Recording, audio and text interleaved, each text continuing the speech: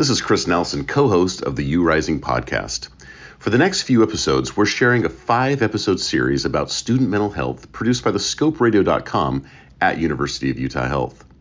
It will examine the top mental health challenges faced by college students and explore what causes them and suggest basic strategies to manage each one.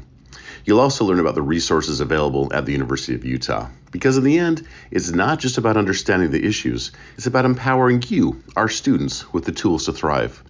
So as we dive into this series, I invite you to join us in our shared journey toward a healthier future. The ScopeRadio.com focus on mental health. College, where crazy schedules, new experiences, high expectations, a fresh social scene, and the whole identity quest come together. It's a lot. Well, sometimes it does add up and depression can sneak in. And that's where Dr. Carrie Frantel, a licensed psychologist at University of Utah Counseling Center, comes in. Today, she's our guide to understanding depression, what exactly it is, what's behind it, how to spot the signs, and critically, how to tackle it head on. Dr. Frantel, first of all, what are some of the causes or triggers that can cause depression or increase depression for somebody who is already dealing with it in the college setting? Yeah, well, I think the first thing is the most obvious of it's a huge period of transition. And I think that we sometimes forget that or minimize that as a society because it's a normal transition people make. And the idea of, potentially moving away from home for the first time, being in a new environment, I think a big change for lots of people is that they maybe went to school with the same people for either all of high school or perhaps all of their entire education. And then they're now in a place where there are way more people and they are a lot of unfamiliar people. And I think that a big challenge is we kind of don't teach people how to make friends. Because you make friends when you're younger, and a lot of times you make them in very natural ways. But as an adult, making friends can be more difficult. And I think that period then of transition where you're not only under stress academically, probably financially, you're also then trying to find, new groups of people or new friendships. And that is a big stressor for college students. I think in addition to the other things that are obvious of, managing a lot of different roles and responsibilities for the first time, or maybe in a different way than they have in the past, certainly financial aspects. And I think there's the comparison aspect as well of constantly comparing yourselves to other people, whether that's in classes or over social media. I think that comparison is hard to not internalize and then impacts self-esteem, self-worth. Those are both related to depression. How about expectations when people come into college, either that they've had on themselves in terms of performance or that their family or people that they know have for them? Yeah, absolutely. I think there's expectations to quote succeed, right? And to do that in a way that is also probably what they've done in the past. So I think, again, I don't think that the American public school system does a great job of teaching things like how to take notes effectively, how to study for tests. I know that those are not things that I necessarily learned. And so the ways that we learn in high school are really different from college. And so I think especially seeing students where they're used to being really successful, maybe they haven't had to do as much work, maybe they've never had to get tutoring. And then all of a sudden, maybe something is much harder or much different in college. And then there's this real worry of I'm not good enough. I'm letting other people down. Maybe I'm doing something wrong, even though I think that those are all just very natural parts of becoming a college student. But the expectation for ourselves and from family feels like a huge weight. And then we feel I'm letting people down. I'm a disappointment. I think that certainly leads to depression. We talked about some of the triggers that can cause depression in college students, but then what's actually going on when these stimuli hit us as we go into college that causes depression? And what is depression even? It is often this erosion over time of different things happening that are impacting maybe our sense of self-esteem, our sense of self-worth, our feeling of connection. And a lot of times those things individually aren't necessarily going to lead to depression. They might make you sad, but probably aren't going to lead to depression per se. But I think especially when it's kind of one thing after another, and when you don't have confidence in your ability to kind of pick yourself back up from that. And I think the thing with depression too is like, it's not just that sadness. It can be a lot of different feelings: sadness, feeling numb, feeling empty, feeling hopeless. I think sometimes people actually feel irritable and not sad. And then it's those things also impacting like sleep, appetite, not being interested in things anymore. And that all lasting for, more days than not over the course of a couple of weeks. That's when it's starting to move from like sadness to, oh, maybe this is actually depression. Do you have an analogy? It sounds like when you have these things that are attacking your self-esteem or causing you worry or giving you feelings that you're letting people down because maybe you're not meeting expectations, these are like attacks on something. Mm-hmm. And you keep getting these attacks and eventually something happens, right? And it like, I don't know how to deal with this. It makes me sad. I don't know how to fix this. Mm-hmm. Is there an analogy here that we could come up with? Normally we give the bridge metaphor of like, if we think about our life as like a bridge, that like an overpass that has been fortified, maybe in the past by, feeling like really good self-esteem to begin with, having a good social support network, having people that you can rely on, but also maybe having learned coping skills for even just like identifying your emotion in the moment, knowing how to talk about it, knowing how to name the emotion, but not have the emotion take over. We typically then are thinking about a pretty solid bridge that has, no cracks in the foundation. And then when like a bulldozer comes across the bridge, you might not immediately like collapse into depression. But over time, you keep getting that like corrosion and the potholes grow bigger and bigger. That bridge eventually might collapse where now it's not, you can't drive on it anymore. And I think that that's kind of a good analogy for depression, where like that can happen to anyone, even people where like everything has gone right, everything's been good. It might take longer for them to reach a point of depression if that's the case, than maybe compared to if you've already had periods of time that have like worn down the road, you might, not be able to sustain as many tons of pressure on the bridge. So as an individual is going into college or going through college, I could picture myself asking myself the question, what's attacking my bridge right now? Like if something happens, if I don't get a great score on something, that's an attack to my bridge, especially if I consider myself somebody who does well in school, or I can't seem to make friends. I'm not having good friend connections, or I've felt like I was abandoned. That's an attack to my bridge.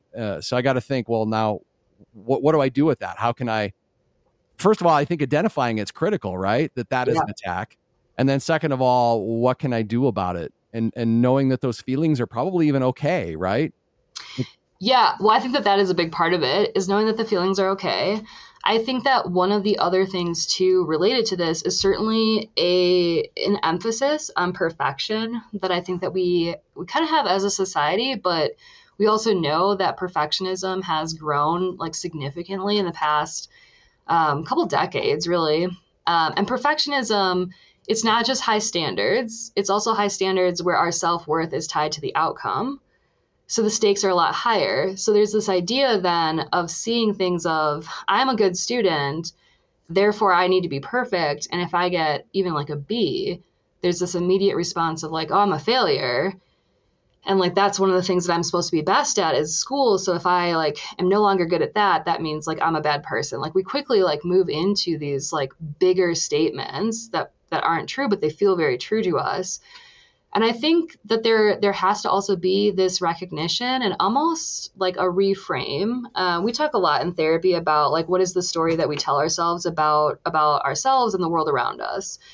And if I tell myself that like, I can either be perfect or I'm a failure, I'm kind of setting myself up to fail. And it's hard to let go of like, oh, but I've always been an A student. And I think that if we are thinking about things like doing well on tests as like, this is a learning opportunity. I am trying to do the best that I can, and perfection is not necessarily the goal. I think that then when we get a B, we don't see it as like this huge threat to who we are as people. We see it as like, yeah, I did well. I'm a student. I'm supposed to be learning and growing, and it's okay.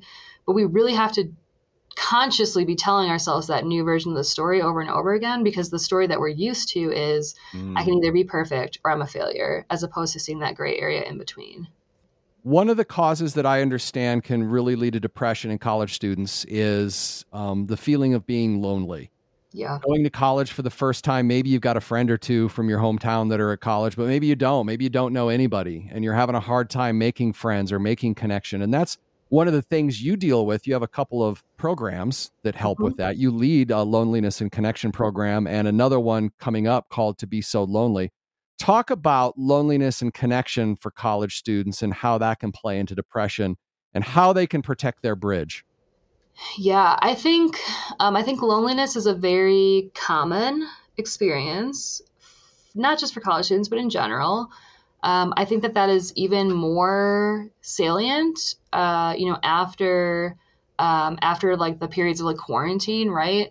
I think that we feel very lonely as a society, even when we're surrounded by people too. I think that that's an important part to clarify, because I think that there are times where even when we feel like we're surrounded by people, we still feel like we're not able to be like authentically ourselves, or maybe the relationships don't feel real or deep or as connected as we want them to be. And so it feels lonely. And I think one of the things that's important for college students to understand is that experience is normal. I think that there are many times when people will come in saying like, well, I feel like I've seen everybody else make friends, find their group, find their connection, and I feel different. And I think there's a lot of people who feel that way. It is a very common concern. And even the people who maybe were witnessing connecting, that might not actually be how they feel either. And I think that then this loneliness then leads to kind of fear around like, well, how do I find something different? That idea of small talk, I think, feels very threatening to lots of people, because it feels like, well, what should I say? Do people really want to talk to me? Is it really worth having a conversation where we're just saying something like, how's the weather? Or is that feeling inconsequential? But I think that then there becomes this like paralysis around, okay, well, I don't know how to initiate conversations with other people without being, quote, weird or awkward. And so I'm not going to, but then I feel more and more stuck. Now I feel like I have no social support. And then that's really connecting to depression. And I think that that's just so common for college students. When it comes to depression in college students, how can college students differentiate between when it's, just kind of normal, right? Because, at times we get depressed and that's fine. Every time you get depressed isn't a major emergency. But on the other hand, sometimes they are. How can somebody differentiate between those two? Yeah. Well, so I'm going to make it 3 instead. I'm going to say that the spectrum is maybe like there's sadness and like kind of typical, not problematic, not harmful sadness. There's like depression where it's getting a little bit more serious, and then there's an emergency.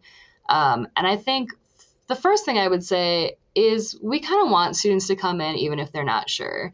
And if students are feeling like, yeah, something feels off, something feels not right, I feel like something feels bad and I am worried about it, that probably is enough of a reason to come in and seek help.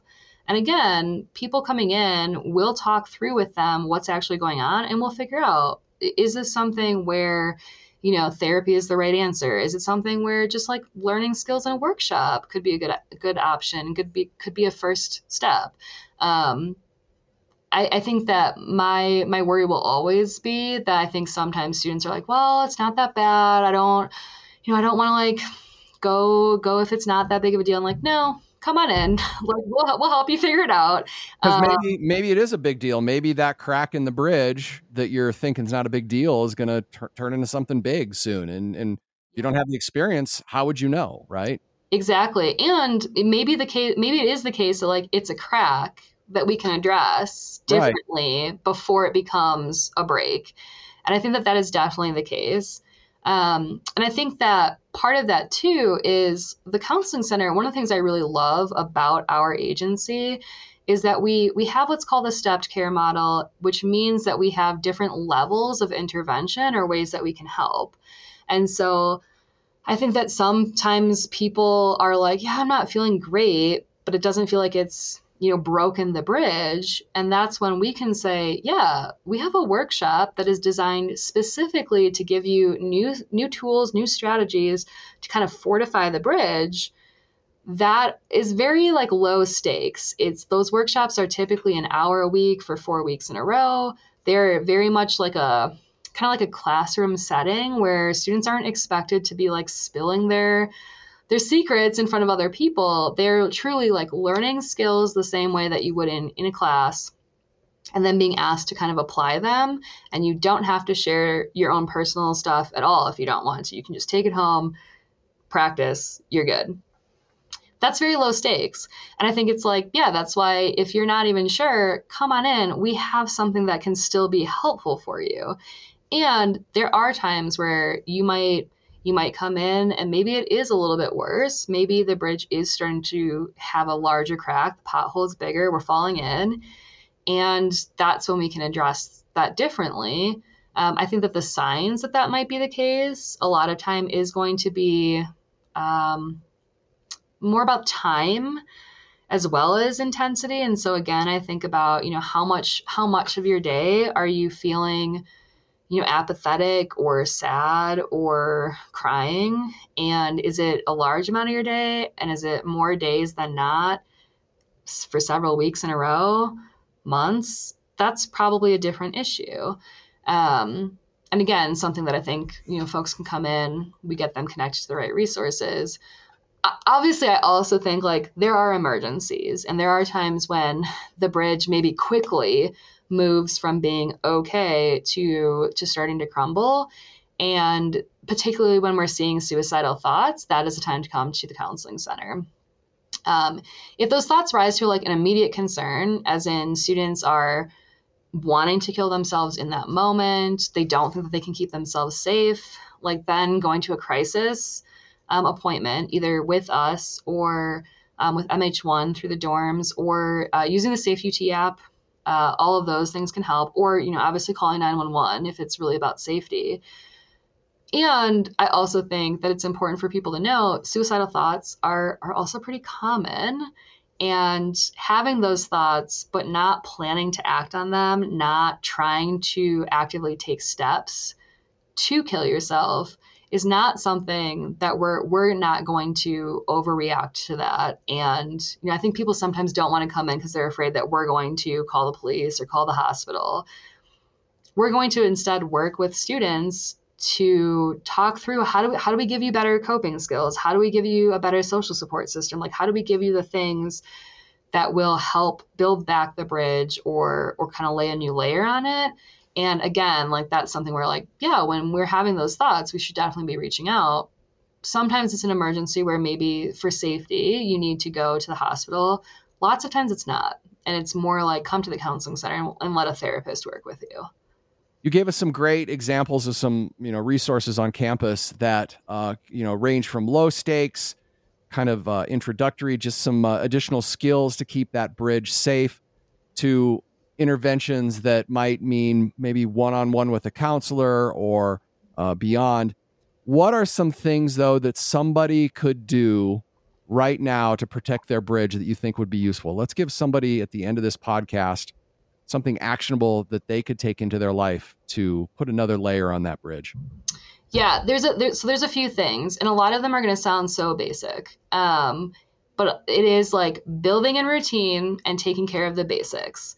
So I think about sleep as a really big one, having enough, but not too much. We don't want to see oversleeping, but the number of times I've seen people come in and I'm like, hey, how much sleep are we getting? And the answer is like, well, I've only slept for like 3 hours a night for the last like week because I'm studying. No, that's not going to help.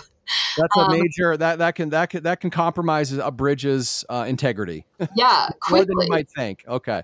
quickly we'll start to kind of break that bridge down. I think the same thing about eating as well. I think for college students, like, are they eating 3 healthy meals a day? Probably not. But I think having some approximation of that, right? Thinking about, like, have you eaten recently? Have you given yourself like energy? That is a really important one. And so making sure that that is something that you're building in time for and being consistent about. Certainly limiting alcohol or drug use or abstaining from it for a period of time is going to be important. But I think that one of the other things that we see a lot is that college students don't necessarily make time for like self-care.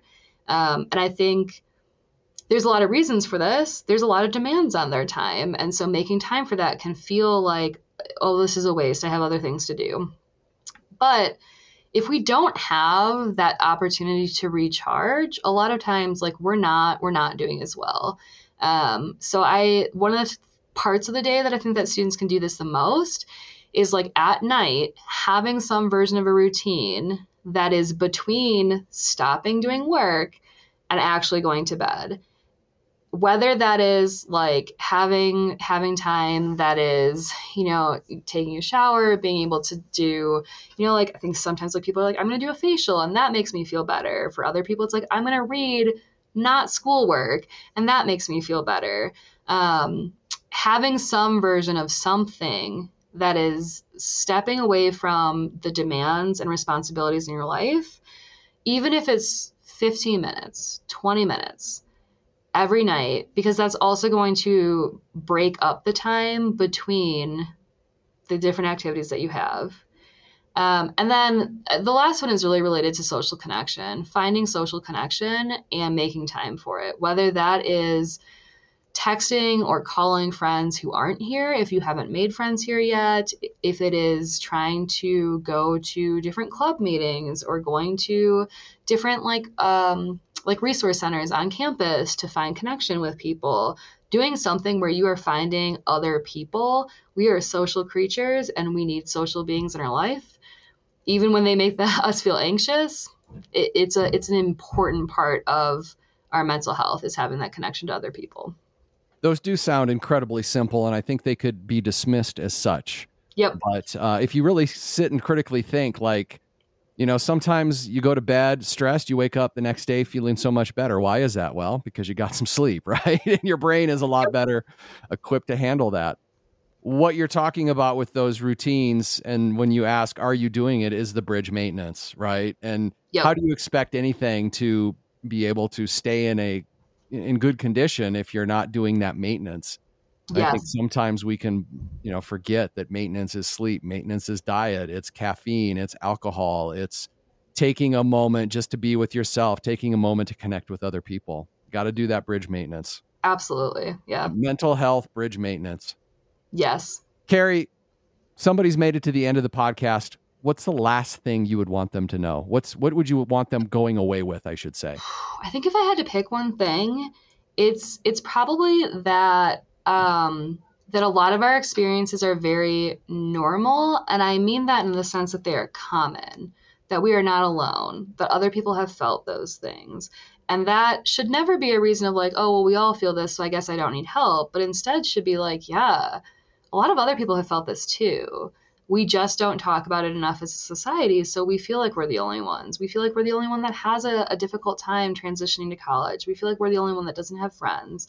And I know for a fact that that's not true, because for anything that people have brought into the counseling center, there's never something where I'm like, whoa, this is brand new. Like, it's always like, yeah, this feels very familiar. This feels like something that sometimes part of why I like running the Loneliness and Connection group is I like people being able to see, oh, other people feel this too. I'm not alone. And like, we all actually feel we all want something different. We want to feel better. Yeah. We all have the same bridge maintenance issues. So maybe even talking about, hey, what do you do? That's some good small talk, right? Maybe. Yeah. Hey, when it gets tough, what do you do? What works for you? Because who knows, you might get a perspective that you never thought of before. Absolutely. Yeah. Have a question about a medical procedure? Want to learn more about a health condition? With over 2,000 interviews with our physicians and specialists, there's a pretty good chance you'll find what you want to know. Check it out at thescoperadio.com.